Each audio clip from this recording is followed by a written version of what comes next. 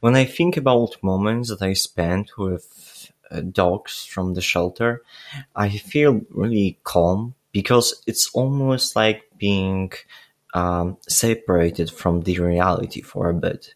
Having a calm walk with a dog, petting him, and having this really uh, really strong connection with an animal is really great, and you can feel accepted by this experience.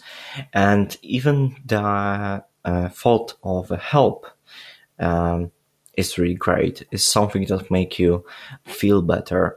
Also, when you're focusing on helping animal and you put all your attention on this being, it takes your mind off negative thoughts, and it helps you to get into positive thinking patterns.